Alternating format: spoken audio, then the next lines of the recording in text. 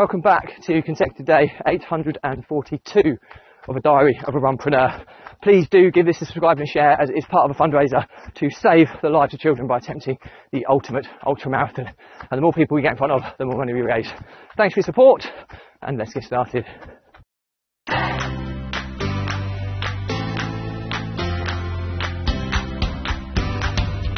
So, consecutive day 842 of a Diary of a Runpreneur, and today I just want to talk about recovery from an ultra marathon and how you feel and understanding your body and your mind and how it all kind of works together from a running perspective. And the reason I want to talk about this today is because those of you who've been watching my content will realise that when I did Facebook Lives update from our recent second place in the small teams category in the 24-hour ultra marathon of 10k loops around Belvoir Castle in Lincolnshire, which is called Equinox 24, and I ran 70k in 24 hours, averaging between quickest lap was 43 minutes, and the longest one was 55 minutes, and added to that is 160 meters of elevation in that course, which is huge.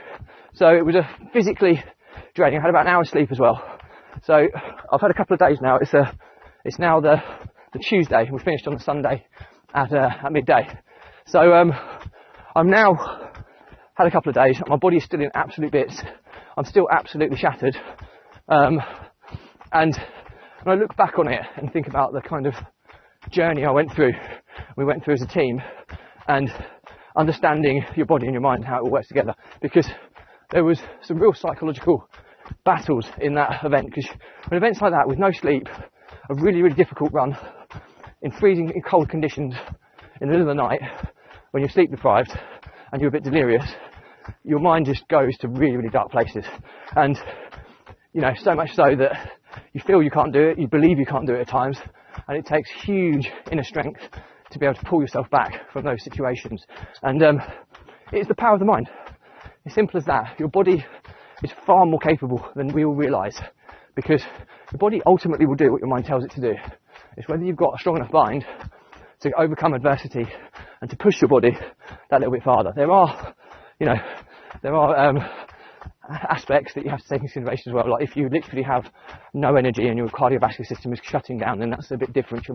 Your mind will stop functioning to be able to push your body to do that. So this is providing that you're fueled and hydrated. Morning. So there is a caveat to that statement, but your power of the mind is a phenomenal thing. I mean, I remember the 55-minute lap was in my darkest time. Basically, we were geared up as a team of 5 of us to be aiming for 29 laps, and what that meant was that 4 of the 5 of us would be doing 6 laps, 60 kilometres, and 1 person would be doing 5 laps, 50 kilometres, and that would get us to the 29. But as the course went on, there was an outside chance of us getting to 30 laps, which we managed to achieve in the end, which is an amazing achievement. And I remember partway through it, the end result was that 3 of us, myself and 2 of my teammates, ended up doing 70k, 7 laps, an extra lap.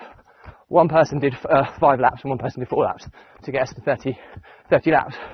But when you're at your lowest point, one of my teammates told me just before I was going out for my 1:30 in the morning run, I really didn't want to do it anyway, but I've still, at that point, it was my 4th lap. So in my mind, I still had 3. I was just over halfway. I had 3 more laps to go and I'll be finished. And he tells me he was sick on the course, he had nothing left to go. Instantly, 1 man dropping out meant that I had to do an extra lap, which meant that I weren't even halfway, and I had 4 laps to go rather than 3. And the psychological damage that did to me before I went out, I almost wanted to cry. It was that bad. But and the first half of that lap, honestly, I could have just collapsed. I was that exhausted because my mind wasn't functioning correctly. I was thinking dark thoughts. And I remember getting to the halfway mark where the water station was, and through the night they have little sweet pots, and I just had a little pack of about 3 or 4 jelly babies that went in my mouth, and they just gave me that. They were the tastiest sweets I've ever had, and it just gave me enough of a lift to get my mind functioning in a positive sense again to pull me round. But I suppose the moral to the story today is the power of the mind is a phenomenal thing. And when we do ultra marathons, whatever distance, I mean, an ultra is 30 miles plus, predominantly. I think that's the categorise an ultra marathon. And ultimately, I mean, I'm doing the ultimate ultra marathon of running every day, doing an average of 7.8 kilometres until I've done one lap of the world. It's a 12.5-year ultra marathon. So my mind goes into places through the winter months where I just can't go on. I feel I can't go on. I have to find the inner strength to overcome that. So the moral to the story today is that never underestimate the power of your mind. You can do far more than you ever believe you can. And you just have to find an ounce of positivity somewhere that you can instill in your mind, and you can get your mind to then tell your body that you're doing this.